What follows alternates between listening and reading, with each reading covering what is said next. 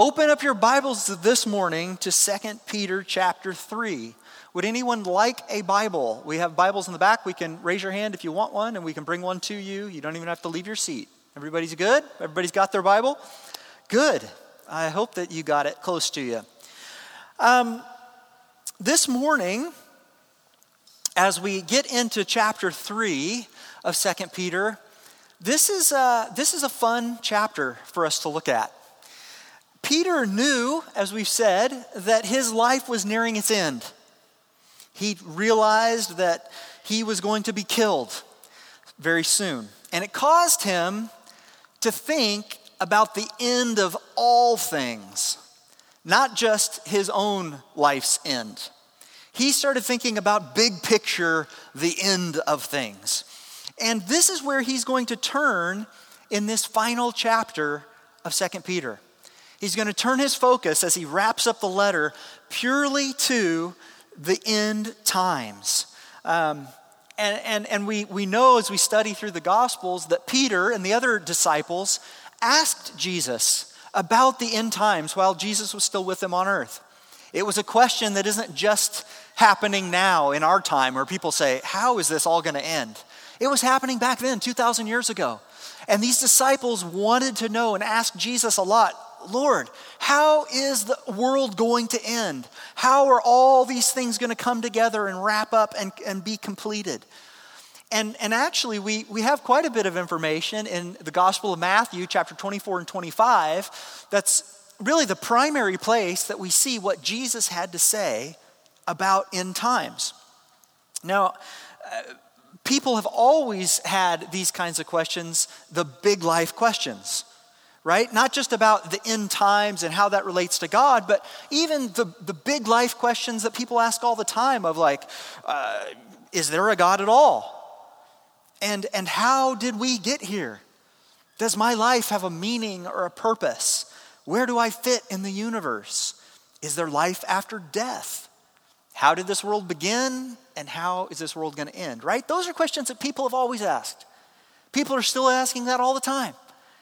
Once they have a understanding of where they are in the universe, or that they have senses, they try to figure out, well, where am I really in the universe? Are there aliens out there? Is there life on other planets, right? These are all the kinds of questions that people ask. Now, I have heard that people say that the Bible answers every question you could ever ask. You might even heard pastors say that, right? The Bible will give you every question that's ever asked is right here. Guys, that's not true. I hate to break it to you, it's not true. The Bible does not give us every answer to every question we could ever ask. In fact, there are a lot of things that the Bible leaves unanswered. And we're actually foolish to try to create answers that it doesn't give. But that's what people want, because we always want answers. We want our answers to our questions. We know that if we've got a question, there is an answer, and that's true, and we want it. But we can't always have it. Instead, what the Bible does do, it doesn't answer every question in the universe, but what it does do is it gives us all the answers that we need for salvation and eternal life. If you remember at the beginning of 2 Peter, he says it in chapter 1, verse 3. He says, his divine power has granted to us that pertain to life and godliness.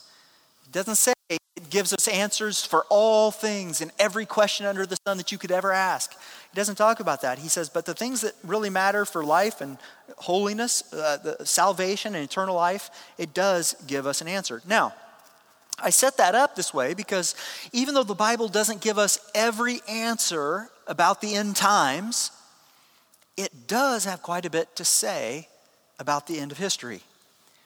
Okay? Now, if you were to go to a Bible college or a seminary or get a master's degree in theology, one of the terms that you would study, one of the areas of study that you would look at is called eschatology.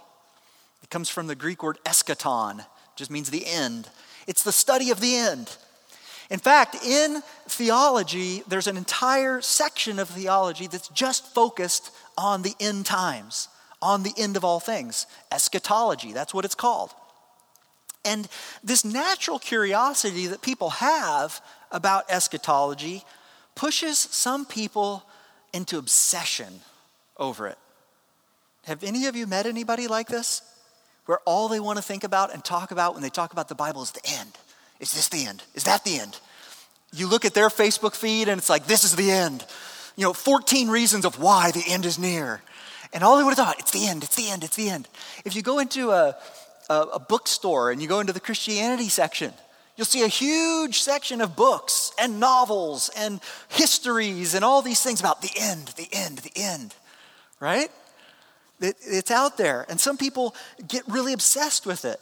And what they do is they take the Bible and they move into like investigator detective mode. They're like, I know that for centuries nobody's found it out yet, but I will. I'm going to count all the letters backwards from the end of Revelation to the beginning of Genesis. And I'm going to divide it by 4.5 because 4.5 goes to here. And I'm going to do this and that. And I'm going to crack the code. There's people that are out here like this, all right? And there's books like this. There's been all sorts. You could go back in history, even over the past 50 years, where you see these different dates that these people give. I know one of them was in 1988. And this was back in the 70s that some guy figured it out. And he's like, I figured it out. It's on this day in 1988, the end. And I can prove it because of this is what it says in the Word. Well, guys, 88 came and went, right? And then people had it, 2000, the year 2000, Y2K, everything's going to melt down. Every computer is going to be obliterated. The world will stop and Jesus will show back up on January 1st. It's guaranteed to happen. This is what happens. People get fired up about this stuff. And I don't mean to diminish, hear me, I don't mean to diminish the importance of studying these things. All right? And knowing what the Bible says about them. Because the details that we do have are in here for a reason. All right? And there are some things that we know about the end times. So what I'm trying to tell you is the Bible has not given us all of those answers that we might want. They're not in there. And you can try to twist things and create lemonade out of whatever you find here and say this is what it says, but it's not all there. And there's a reason that that's the way it is. Because the things that are not there are absent for a reason as well. You have to understand, and I know this is frustrating for people, but you have to understand that the end times are surrounded in mystery. Okay? They're surrounded in mystery. And this is one area of Scripture, of the Bible, that is just a mystery. And at the end, I've had some people make fun of me because I'm the pastor that often says, I don't know. I don't know all of the details of this. And there's a lot of things that I don't know, and no one knows, and no one is going to know, that they are mysterious. Guys, I don't know why innocent babies die. I don't know why there's hunger in this world. I can point out some reasons. I don't know why there are always wars and there will never be world peace. We don't know all those answers. There's certain things that are surrounded in mystery. And the end times are one of those things. Now, although he gave us many details and signs, Jesus, in Matthew 24 and 25, Jesus himself confirmed and accepted that a great deal of mystery was involved in the end times. And he didn't ask us to try to figure it all out. In fact, out of Jesus' mouth in Matthew 24:36, when he was having this discussion, I told you it's Matthew 24 and 25, where he talks all about end times with the disciples. Right in the middle of those two chapters, he says there in verse 36, but concerning that day and the hour, talking about the end times and when God returns and all that, not even the angels of heaven, nor the Son, but the Father only. Jesus himself says, I'm the Son of God, and I don't know when this is all going to happen. So we have to accept the fact that that is what Jesus said, and that is what the Bible teaches us. But What he did encourage the disciples in those chapters, if you go and study them on your own, what he did encourage was that we, heart, soul, mind, and strength, would be ready for his return, whenever that might be. So he said, you're not going to have the exact moment in time that you can put on a calendar and write your book and make your money and tell everybody and do the world tour telling everybody, here's the date. You're not going to have that. But what I can tell you is everybody should be ready. You got to be ready. And that is the same position that Peter carried and teaches here as he begins by describing a group of people that will appear in the last days. Okay? So here's where we pick up in 2 Peter chapter 3, starting in verse 1. It says, "This is now the second letter that I am writing to you, beloved. In both of them, I am stirring up your sincere mind by way of reminder that you should remember the predictions of the holy prophets and the commandment of the Lord and Savior through your apostles, knowing this, first of all, that scoffers will come in the last days with scoffing, following their own sinful desires." Now, let's walk through that. First off, as you look at verse 1 there, this is the reason that we call 2 Peter, 2 Peter. It's because it was the second letter that he had written to the followers of Jesus and to the believers, to the church. It's the second letter that he wrote that would be distributed around to all the different believers. And he says here in this second letter, what he's doing is he is setting up reminders for us. Now notice there what it is that he says that we need to be reminded about.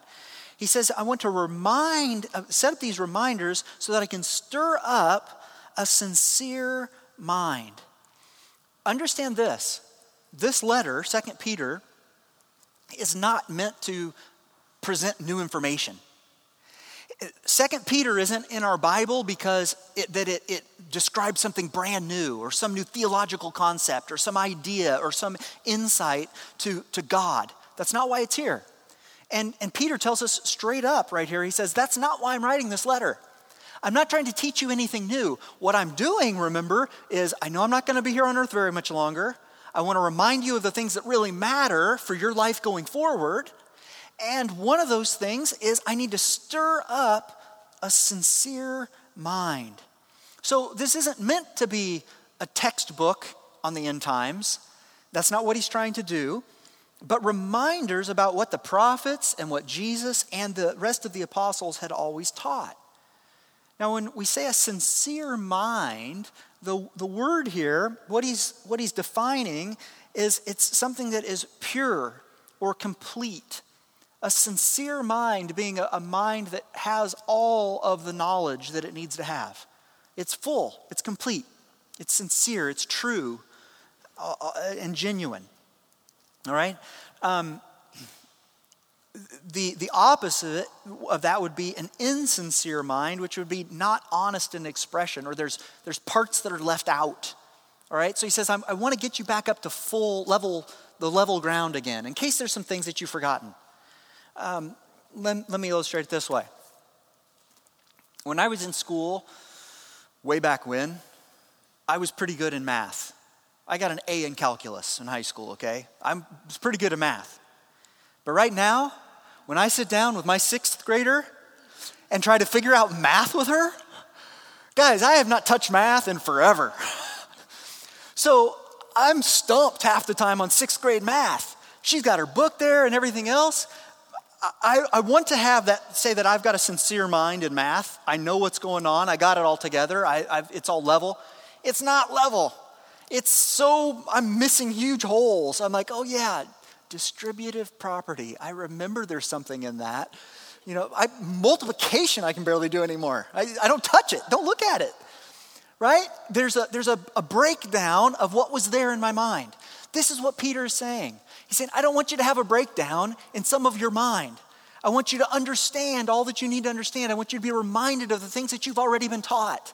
It's almost a primer on some of these things so that you're up to speed, that your mind is ready for all that's going to happen in this. And you need to be aware of this.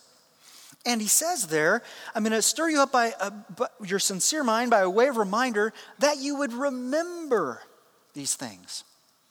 And back in chapter 1, Peter taught us that the words of the prophets were confirmed by the life, the death, and resurrection of Jesus. He told us that there's an importance and a value in the Old Testament scriptures. That's what he's referring to when he talks about the prophets or when he talks about the law. And he says, yeah, we always had these ancient texts that we as Jews, in his case, we studied as our religious books, and we read them and we studied them, but we weren't real sure. But then Jesus showed up. And when Jesus showed up, what did he do? He said himself, I came not to discard all that. I actually came to fulfill all that. And that's what he did. And so the law and the prophets, the Old Testament, they fit into the grand scheme of what God was doing.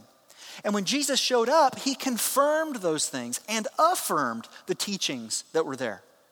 And so that's what he's saying here. He says, I want you to remember the predictions. Go back to that again. Remember what the prophet said. Remember also the commandment of the Lord and Savior through your apostles. See, remember, this is now in the 60s, late 60s in history, okay? Around 68 AD is when most scholars assume that Peter was probably executed, all right? Not 1968, 68, just 68, all right? But if you'll remember, Jesus, born and died right around in the early 30s, this is about 30 some odd years later, after Jesus has already died and resurrected. So that's enough time. Trust me, I forget math, and I haven't been out of school that long, But 35, 40 years or so have passed. So it's easy for these people to say, wow, yeah, I remember hearing about these things. I knew some of this, but I've forgotten some of this. I've lost some of this. And he wants to remind us of those things to bring us back to the foundation of truth and say, this is how you're going to be able to build your faith, and this is how you're going to move forward. The other thing that Peter told us earlier in this letter was he said, and not only that, not only did Jesus come and confirm the prophets, confirm the law, what he also did, if you'll remember, is he said, and remember, we, as some of the disciples, we were eyewitnesses of Jesus' glory. And we talked about that moment that Jesus was transfigured before the disciples on the mountain and how God came and spoke in the cloud and said, this is my son. So Peter has always taken that and conveyed those stories to all the people that he taught and said, this is how I have authority to say these things. It's not because of who I am, it's because of what God chose me to experience in my relationship with Jesus Christ. And so all I'm doing is I'm passing on this information to you. And I want you to take this information, hold it for your own souls, and continue to pass it on to generation to generation to generation, all the way until that's what we're doing here this morning. Okay? The message that we preach and the faith that we hold is grounded in these truths that go all the way back to Jesus. But here's what he says, and here's where we start leaning into the end times end of things.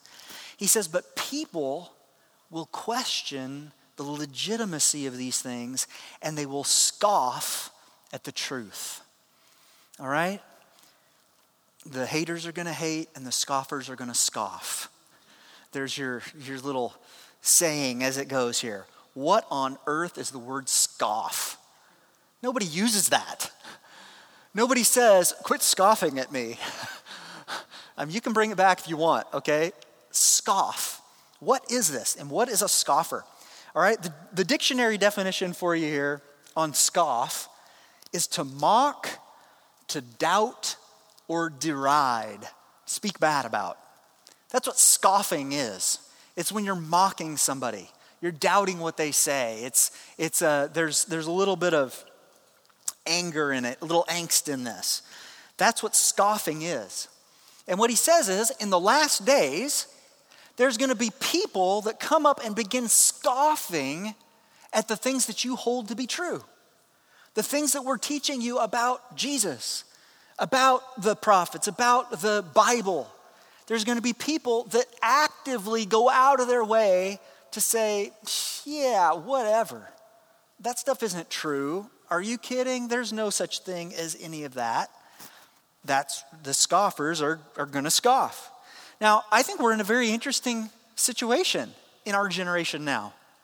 Because when you think of that word and you think about how so many people are against the teaching of Christianity, you start realizing, okay, I do see that. I see that in our generation. I do see that in our culture.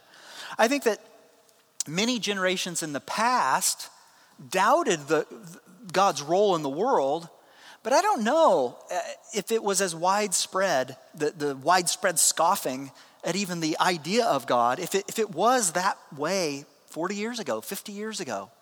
I don't know. Some of you have been around on this earth longer than I have. Maybe you remember it differently.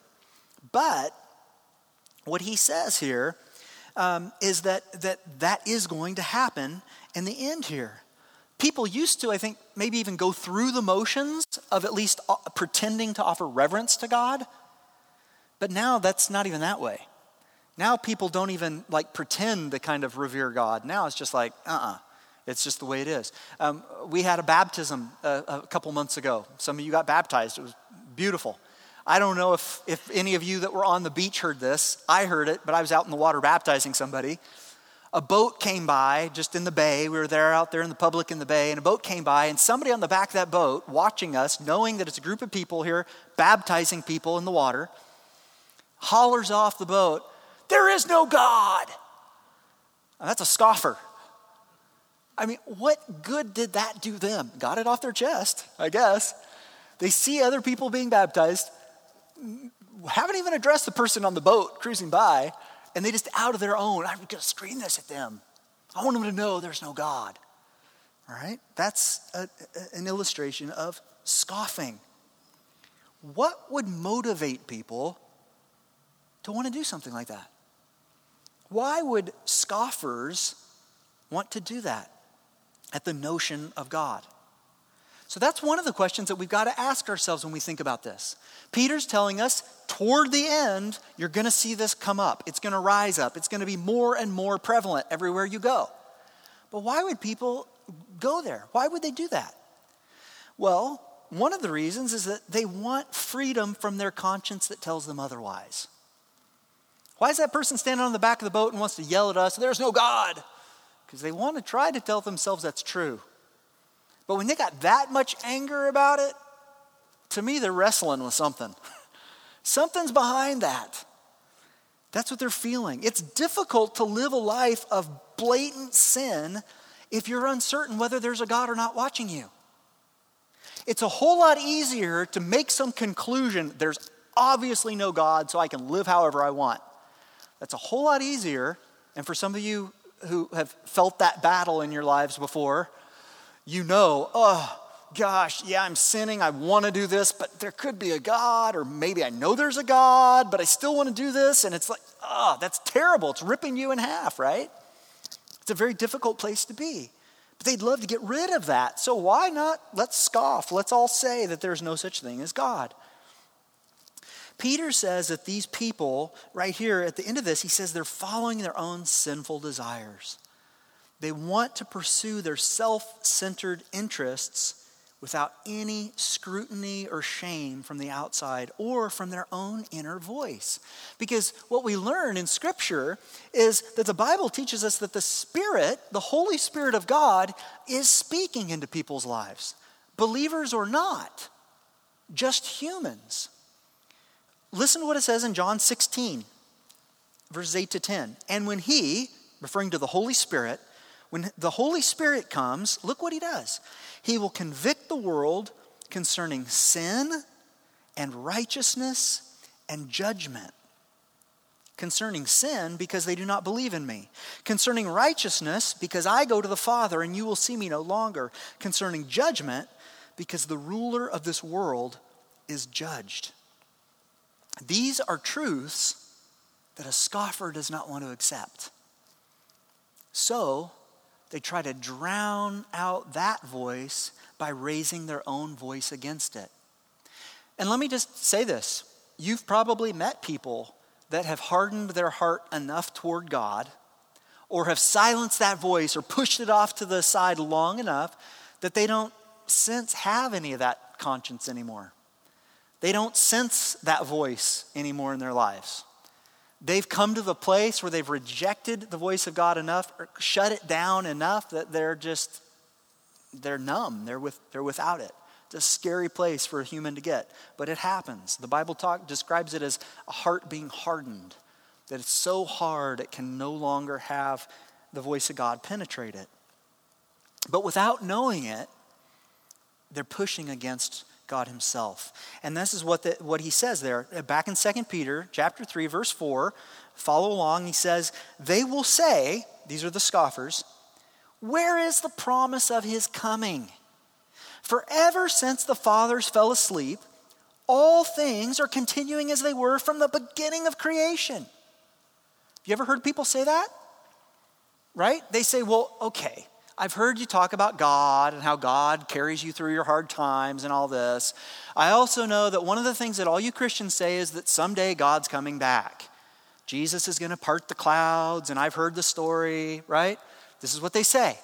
Well, where is he already?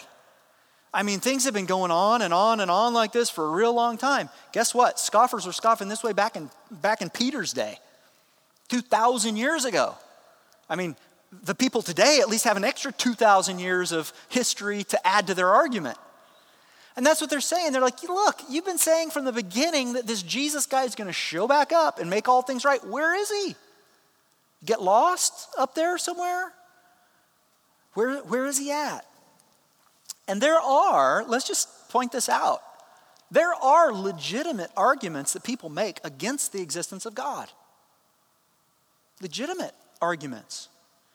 And in many cases, these are genuine people trying to really make sense of things. All right? They're using the logic and reason that God has given them to try to understand their own experience. They don't see it that way, but there are still legitimate arguments that people would make. Now, some people even believe that if there was a God who created the world at some point, billions and billions of years ago, that he, she, or it are gone and never have had any further interaction with this earth or its inhabitants. Right? So some people will say, well, yeah, there was probably a God. I mean, we had to get here somehow. So we'll chalk that one up to God. But there is no God anymore. That God left or went to a different universe or a different galaxy. And their thought is that humans are simply the result of natural evolutionary process that are no different than any other organism in the biosphere. They might say, well, yeah, we're a little more complex, but really there's no difference between an amoeba in primordial ooze than us. It's just that we have more cells than they do. But we're essentially the same. But this argument presented here is really questioning an anchor point of the entire Christian faith. That is, that Jesus will return. The Christian faith says Jesus will return. Their argument says, well, you say he's going to return, but where is he? Why isn't he here yet? You've said that for centuries. I've never seen him and the world keeps on spinning.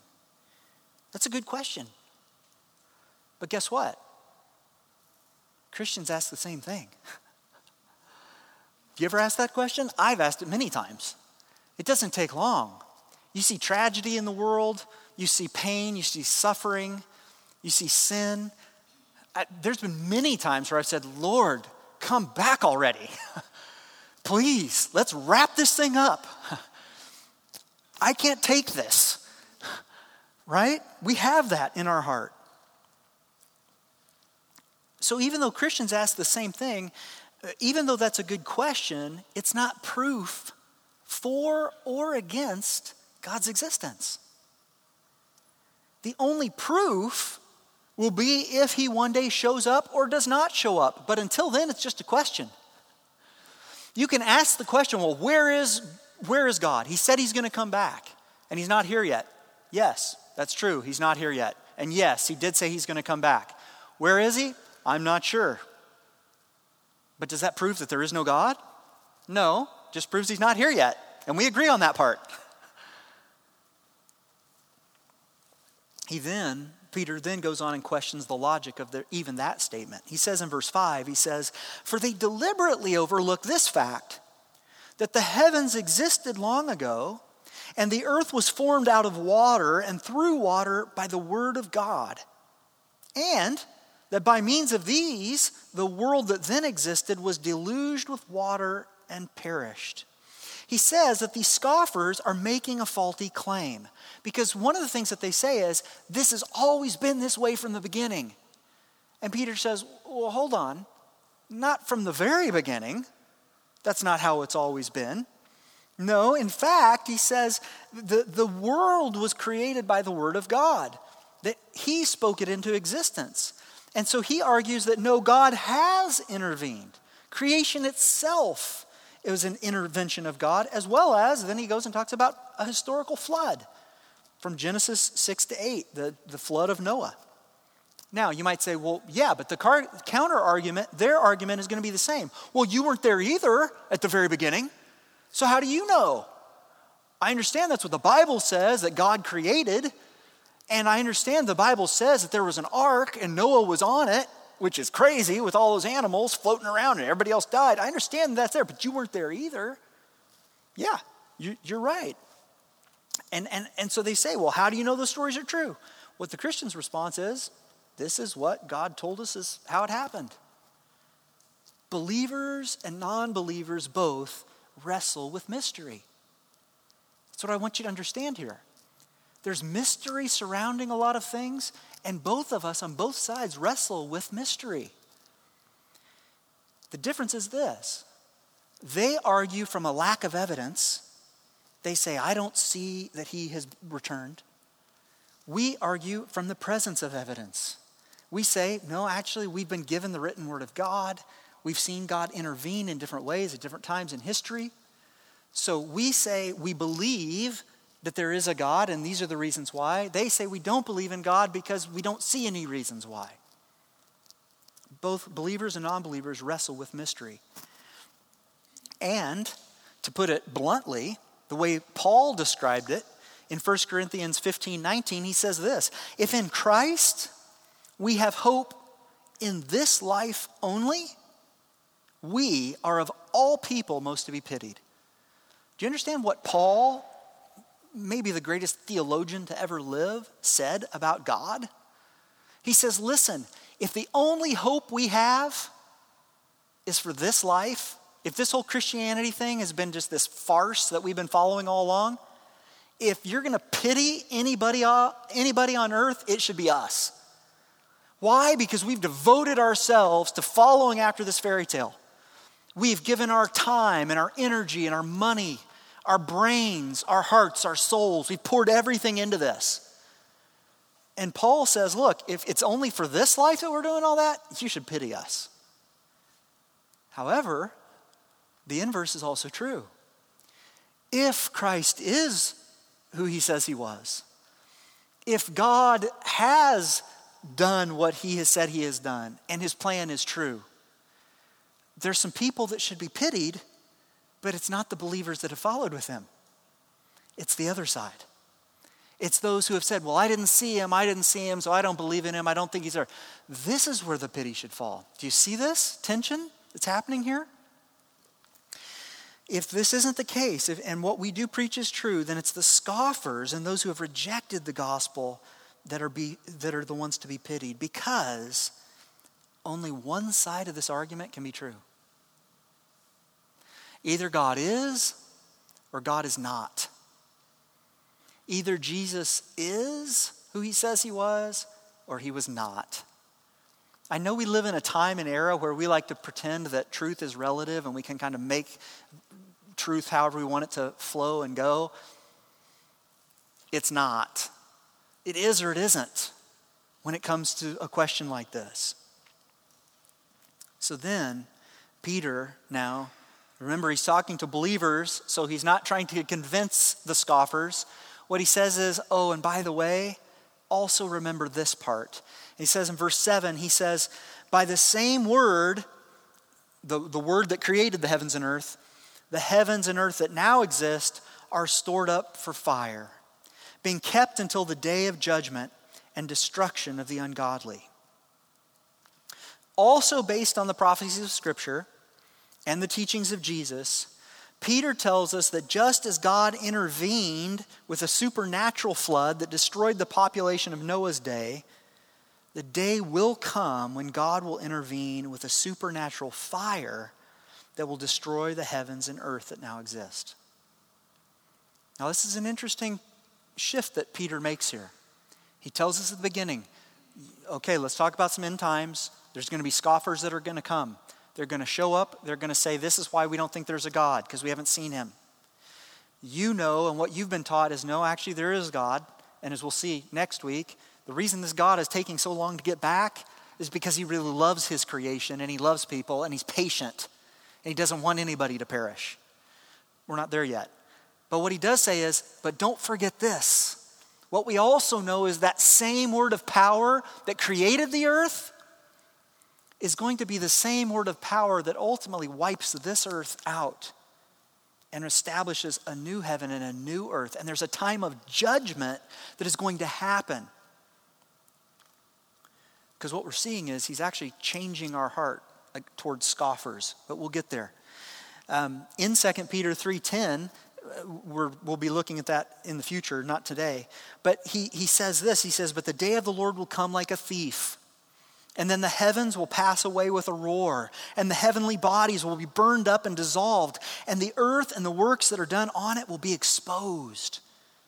Jesus, back in Matthew 24, says this, immediately after the tribulation of those days, the sun will be darkened, and the moon will not give its light, and the stars will fall from heaven, and the powers of the heavens will be shaken. And later in verse 35, he says, heaven and earth will pass away, but my words will not pass away. So the way that the timeline goes, and guys, like I told you, there are so many different opinions of the way the end time line goes. And there's so many little fragments and splinters that go this way and that way. And where's a tribulation? And is there a tribulation? And where does this millennial reign happen? Or is there a millennial reign? And all these things that happen. There's a lot of questions, and we're not going to try to tackle all those today. But what we do know is that somewhere in that timeline, what's very clear is that there's going to be a time of judgment. A time of judgment. When God will send the righteous to eternal life, into a new heaven and new earth that he will create, and the unrighteous to a place of permanent separation from God. Okay, this is a big chunk, but I want to read it to you here today. In Matthew 25, Jesus talking about the end times, and he says this, he says, when the Son of Man, that's another reference to himself, Jesus, when Jesus comes in his glory, and all the angels with him, then he will sit on his glorious throne. Before him will be gathered all the nations, everyone who has ever lived in the scope of history. And he will separate people one from another, as a shepherd separates the sheep from the goats. And he will place the sheep on his right, but the goats on the left. And then the king will say to those on his right, come, you who are blessed by my Father, inherit the kingdom prepared for you from the foundation of the world. And then down in verse 41, then he will say to those on his left, depart from me, you cursed, into the eternal fire prepared for the devil and his angels. And these will go away into eternal punishment, but the righteous into eternal life. Do you see why Peter would turn to such a heavy theme in his last letter to the church? I've told you, it's like the end of his life. He realizes, I only have a few words left to get out to these people. What do they need to hear? What do they need to know? And he says one of those things that they need to know is they need to understand that a lot is at stake here. Because what we have to remember is that there is a time coming when people, human beings, will be judged for their acceptance or rejection of the path of salvation. And that decision is an eternal decision. And we are finite human beings. We cannot comprehend eternity. We have a hard time picturing years, not decades, not to mention eternity. And he says this part matters. And the reason this matters is because there are going to be so many people that want to reject this, or want to refuse this, or want to pretend that this isn't the way things are. A great deal is at stake. These are matters of life and death, eternal life and eternal death. And so Peter is challenging us not to forget the important things. Because let's face it, even as believers, it's so easy for us to get caught up in the busyness of life and forget all about this stuff. I mean, I don't know about you, but in the past, 6 months, how often have I thought about the judgment of God that's coming? Or the end times? It's easy for us to kind of think about it for a little while and say, okay, I can't really answer that. It's a mystery. I'll just push it off and go about my life. I got things that are happening. There's things coming across my desk. I'm getting messages. I need to go here. I need to do that. I need to go shopping. I need to change my socks. I need to do, whatever. There's stuff of life that happens, right? And we can get caught up in the busyness of all that and lose sight of some of these things. But we can't settle once our own salvation is secure. Because that's the other thing that happens with Christians. They hear a message like this and like, oh yeah, that's true. Those poor people. It's not going to be good for them. I'm glad I'm good. And then go on about life, right? We're self-centered. No matter how giving we are, we tend to shift that way. But we don't want to do that. We don't want to be there. All right? And as we begin to change our mindset about these scoffers, about these people that are questioning our faith, even about the person yelling at you from the back of the boat, there is no God. Our immediate response is, I don't like that person. If I was on the back of that boat, I'd be shoving them in the water, But no, what we have to be reminded of is but actually remember there's judgment coming for that person, that soul. How can we shift our view of those that would criticize us or doubt the faith? How do you handle that criticism that comes toward you against your faith? Because when we get pushed, even a little bit, by somebody who scoffs at our faith or the idea of God, it usually results in some sort of action, because that's what we are as people. That's what we do. Like any confrontation, some people fight back and some people pull back. And you probably know the difference of who you are as a person. It's the same way when we're attacked for our faith or pushed for our faith. But if we're reminded that these things matter, that Jesus will return, the judgment will occur, staying silent is probably not the best response. Neither is attacking those that would scoff at you. Scoffers will come, and how do we handle them? Well, Jesus tells us, Matthew 5:44, but I say to you, love your enemies. Pray for those who persecute you. We are to be people that are bringing light to the world. I sometimes am a little more like James and John were in the Gospel of Luke chapter 9 when a city in Samaria rejected Jesus. Jesus and the disciples, the 12, they come to this little city in Samaria, and the people are like, we don't want to have anything to do with you or your type. Get out of here. And these guys have been traveling all day. They were hoping for a place to rest, get something to eat, get some water to drink, whatever. They said, get out, don't even come into our town. James and John, you know what they had to say? They come up to Jesus, hey, Jesus, we're enjoying this newfound power that you've given us. We've been healing the sick. We've been casting out demons. You want us to burn down the village? We will call down fire from heaven and light them up. What do you say? That seems about right for these people. And Jesus is like, guys, you don't understand the program. That's not what we're here to do. And even though our natural response when somebody comes and scoffs at us, makes fun of us, mocks us for our faith, our response might be, I'm going to get them. I'm going to bring down the fire. That's not what our response is supposed to be. Jesus, how did he handle the people that rejected him, even crucified him? He loved them. He chose to love them and tell them the truth. We're called to do the same. In Jude 20 and 23, it says this. I'm almost done here, guys. But you, beloved, building yourselves up in your most holy faith and praying in the Holy Spirit, keep yourselves in the love of God, waiting for the mercy of our Lord Jesus Christ that leads to eternal life.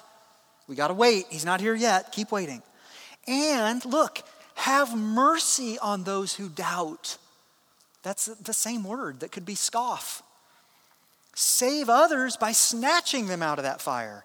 To others, show mercy with fear, hating even the garment stained by the flesh. Sometimes Christians mistakenly believe that we are still on this earth to bring fire to the world. You'll hear it. There's preachers that preach with a lot of fire that they're here to bring. But that's not what we're here for.